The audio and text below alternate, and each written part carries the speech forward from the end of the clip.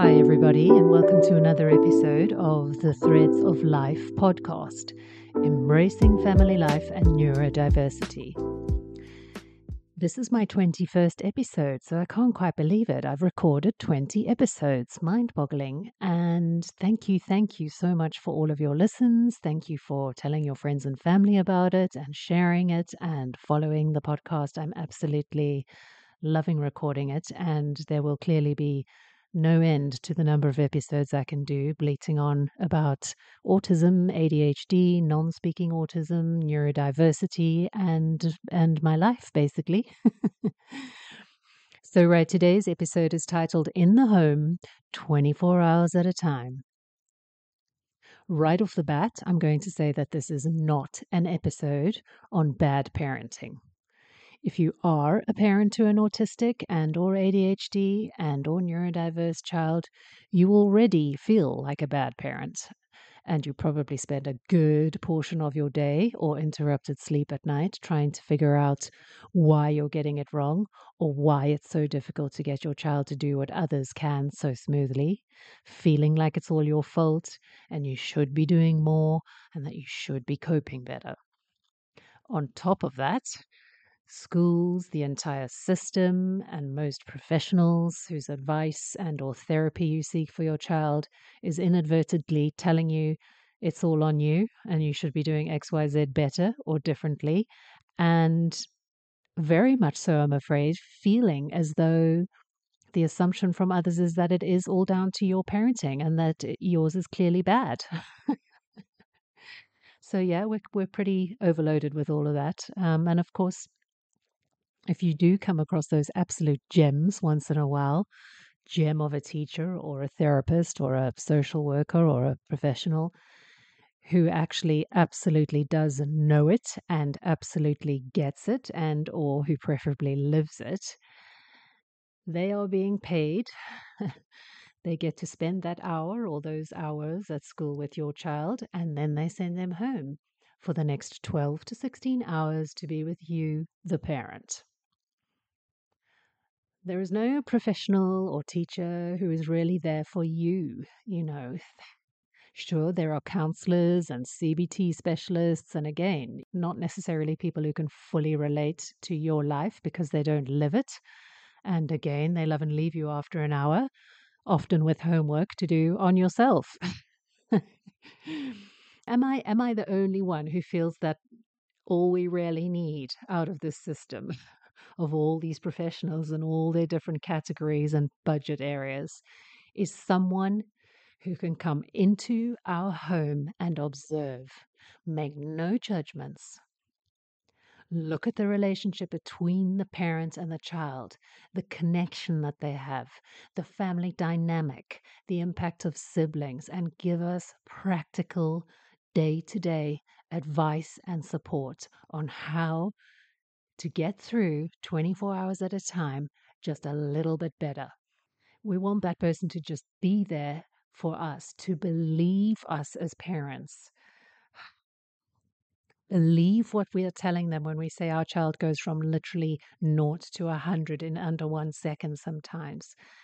Believe and come and witness what that scenario looks like and how hurtful and emotional and damaging it can be for both parent and child, and what that loss of control can feel like.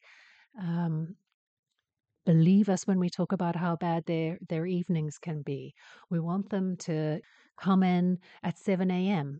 and watch what getting ready for school can be like in a household where there's maybe perhaps siblings involved as well. Everybody's under time pressure.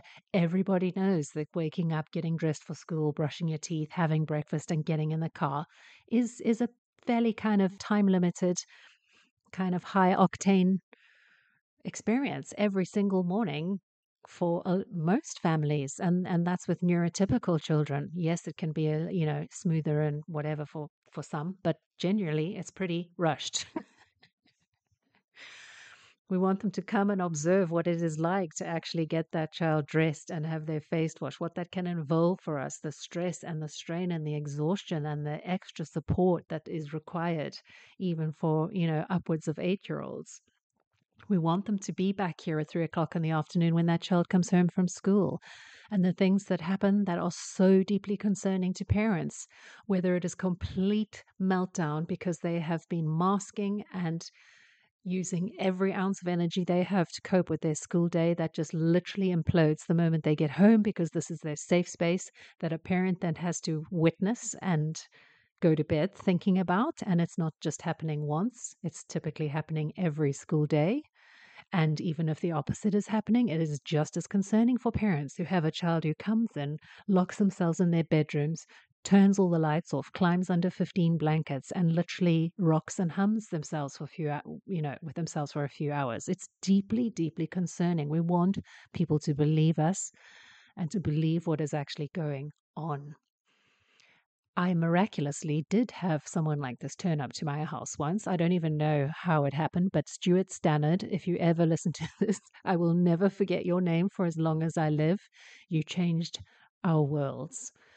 Honestly, as usual, the difficulty with parents is you have to start with a flipping GP, who you hopefully, I don't know how you have to word it, but you have to make it serious for them to then refer to CAMS. In these days, goodness knows how long you have to wait before that person actually shows up. And I think this guy turned up from NELFT, if you're here in Kent in the UK. I don't even know what NELFT stands for, but anyway, Stuart arrived.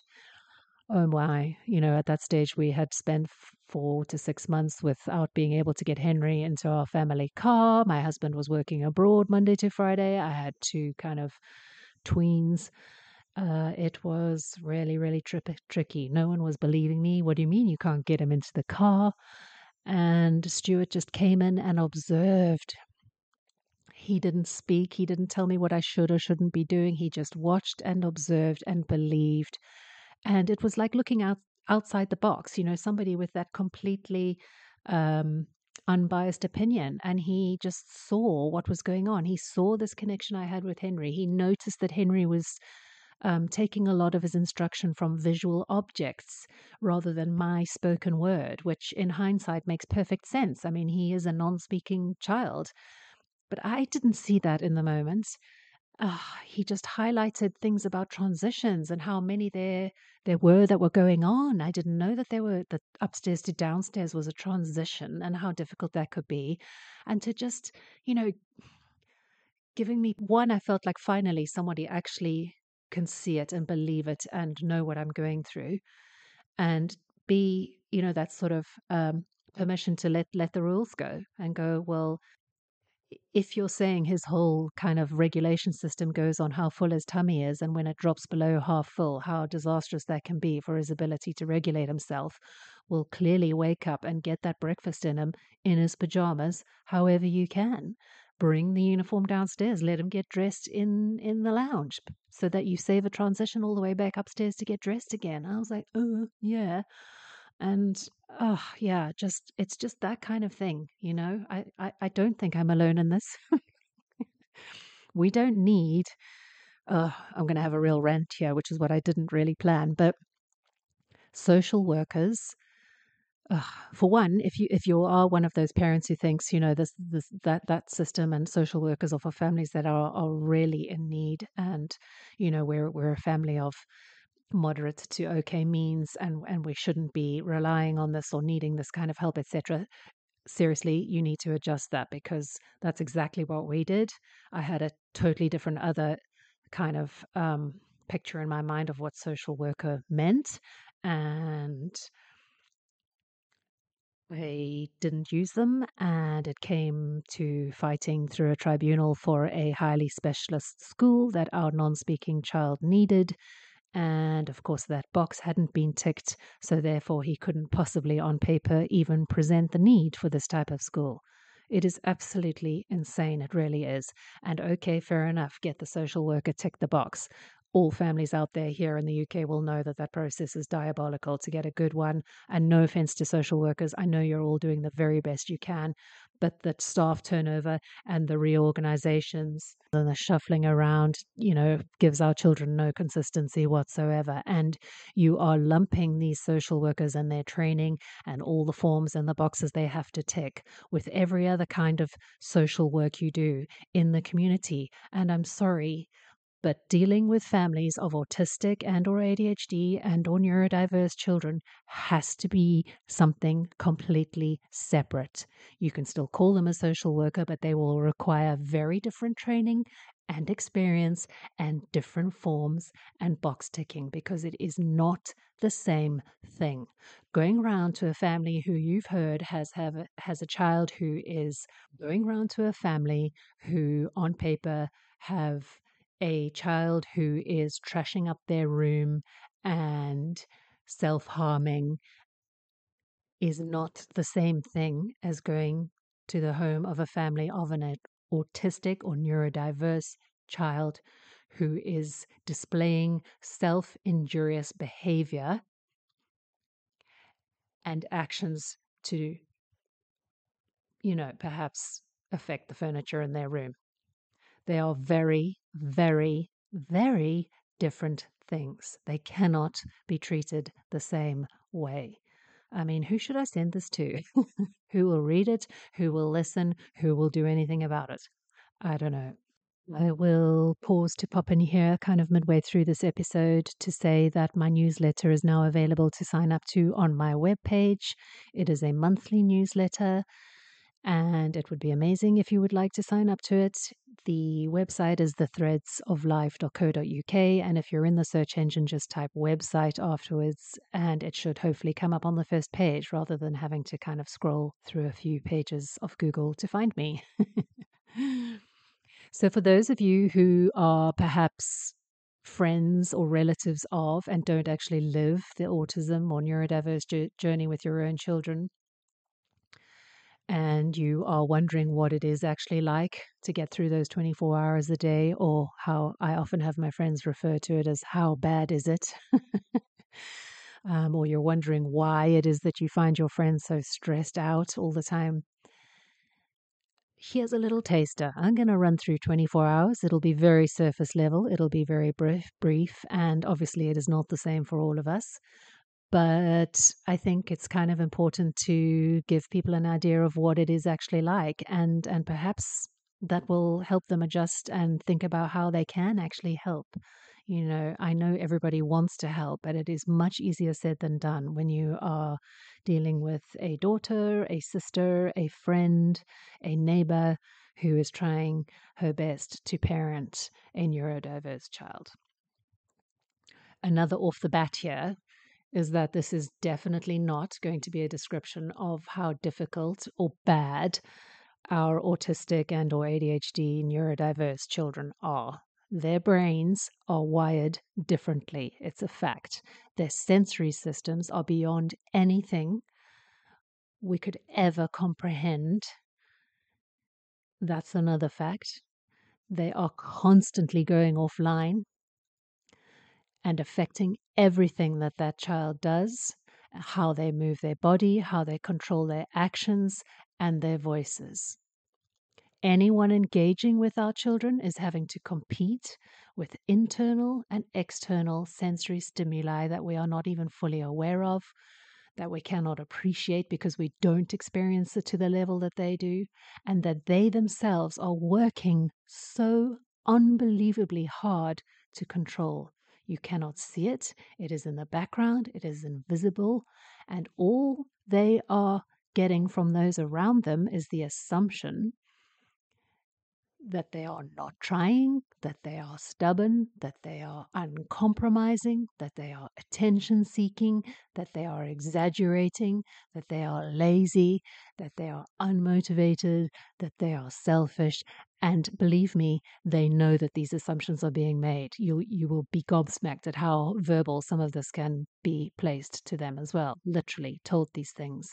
Nothing could be further from the truth for the vast majority of them, because their brains work differently, and because we, as their parents, are responsible for preparing them for a life in this world with all of its rules and expectations and social norms, not ideally suited to the way their brains work. It absolutely does genuinely become a daily challenge for both the child and the parent, no matter what age.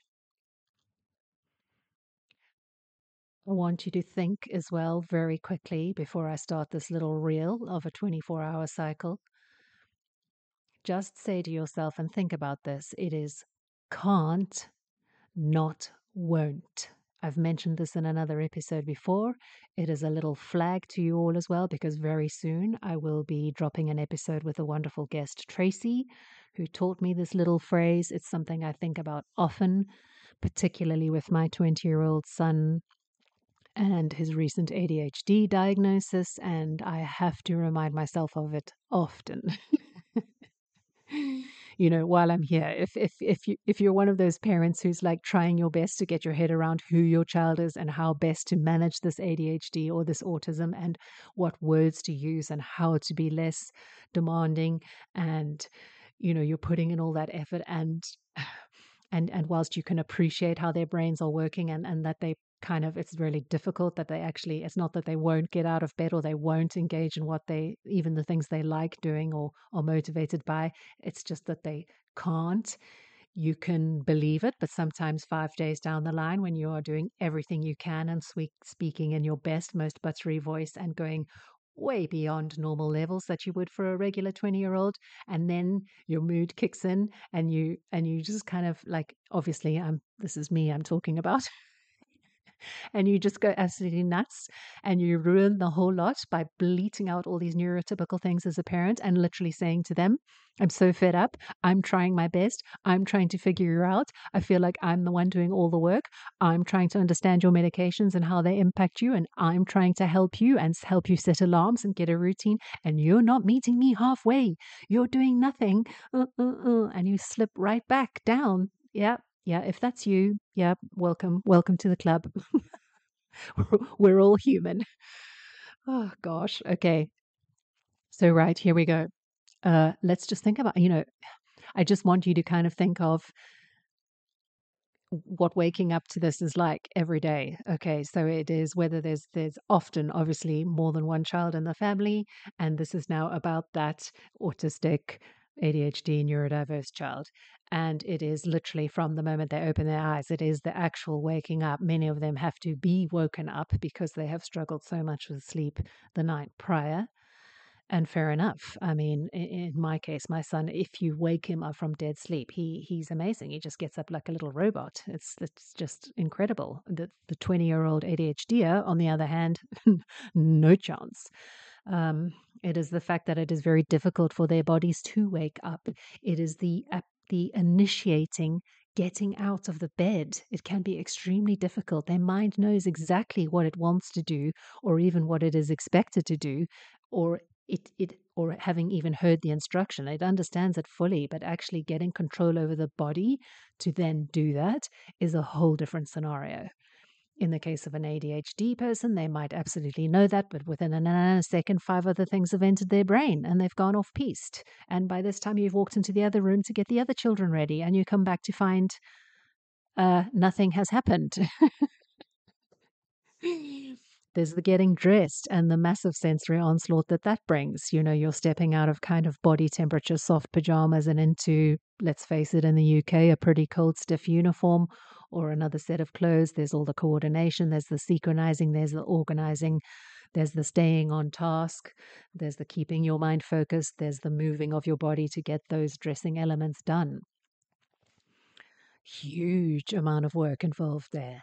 There is the face wash and the brushing teeth. I mean, if you broke down the task of brushing your teeth into individual steps that each of your body parts needs to do, you will be gobsmacked. The list is like 50 lines long. And that's not even counting the kind of remembering to turn the tap off and not overflowing the cup with water to rinse and turning around to reach for the towel to wipe your mouth at the end. It is a lot going on. There is the transition from upstairs to downstairs to breakfast. There is all the sensory issues and the social norms and expectations of holding your body in a chair and using utensils and eating your breakfast, and what that breakfast has to be for one child versus the other child. There are the transitions from the home to the car, from the car to the school. There is the returning from school. There is having spent an entire day in almost fight or flight mode. They have been in that mode and very fearful of overwhelm the entire day. Nobody wants to experience it, and nobody wants it witnessed either. The parent has kind of come off hypervigilance mode and has now had to go straight back into complete hypervigilance mode. These children are either exploding or, as I've described, just crashing and burning out as they get home. Deeply concerning. Then there is the homework. Why would you bring schoolwork into the home? School is for school. Home, typically their absolute safe space. I don't even want to think about how parents get through that. I know my 20-year-old, actually, in hindsight, I don't think he ever did any. Henry, luckily, doesn't need to do homework. There is the how they are receiving information, what sort of sensory stimuli is impacting how that information is being received and also interpreted. Many of these children have very literal minds, with neurotypical parents who are not always thinking about what they're saying because they just don't have the time. There's no spontaneity, that hypervigilance that the parents kind of have, that I've often, heard my own parents say to me, like, just relax, or you're so stressed out. It doesn't need to be that way. Just switch off for a bit. That we feel we absolutely cannot do because we are aware of the state that our children are in. We don't want things to go wrong for them. So we are constantly fearful of the fact that that there cannot be that kind of spontaneity or sudden change in plan because the weather's changed, that routine needs to be upheld for their needs to be met and for them to be able to maintain their regulation. Then you roll into, are you tired yet? Then there's the supper time, another meal, and all of that might involve in cooking separate meals for separate children. There is bath time, again, another hugely sensory experience. For most, it can be a really good and valuable one, but for others, it absolutely is not. Things like washing hair and soap in the eyes and temperature and etc. Bedtime, roll on bedtime. That is often typically a lot later because we really need these kids to be absolutely exhausted and to have their minds ready to switch off. Most of them never are. Sleep onset is a massive, massive issue for so many of us. These children are typically getting into bed, and whatever melatonin does exist naturally, it's not enough. Nighttime hits for the rest of us. Our melatonin kicks in. We close our eyes. We mentally know the things we say to ourselves, to our bodies, that just happen. They're kind of automated. We relax. Our breathing changes. We know we have to sleep. We can keep our eyes closed, and our body just follows suit. This does not happen smoothly for our children, and it is involuntary, impulsive motor when those bodies are popping out of that bed constantly. They do not have control over it. It takes years. It takes incremental little steps over long, long periods of time. But if there's any reassurance I can give you, is that they do grow and they do develop and they will stay in their rooms eventually, although not necessarily in that bed. And I am hoping, because that's kind of where we're at now, that eventually that bed will be remained in most of the evening and that they will hopefully get, 6 or so at least decent hours of sleep. In a very, very surface level, quick run through of 24 hours, day to day. And of course, you get through those 24 hours, and there's not kind of an 8-hour break before the next 24 hours start. It rolls right into the next first hour of the next 24 hours, all over again. So, I will be ending in my usual tone, as you know. Whilst I have not probably solved anybody's problems here, I hope that for those of you who live my world, it is something that you can totally resonate with, that you feel validated by. For others, I hope you have learned something.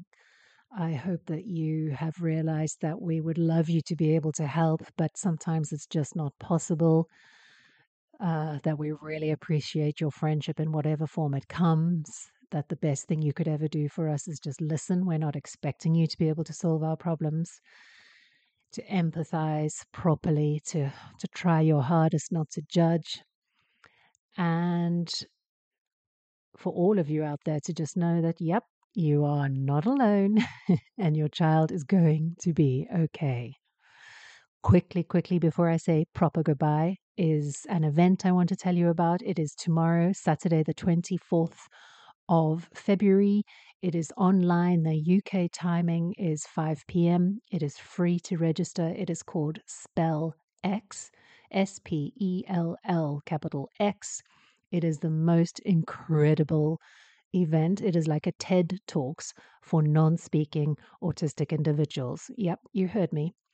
These individuals have learned to spell, to communicate in whatever form that is, and they are sharing their lives with us. It is joyous, it is emotional. Get your tissues out. It is just a wonderful, wonderful event to experience.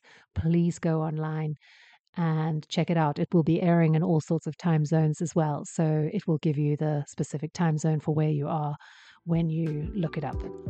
Okay, everybody, that's it. Have a good couple of weeks. Take care. Bye.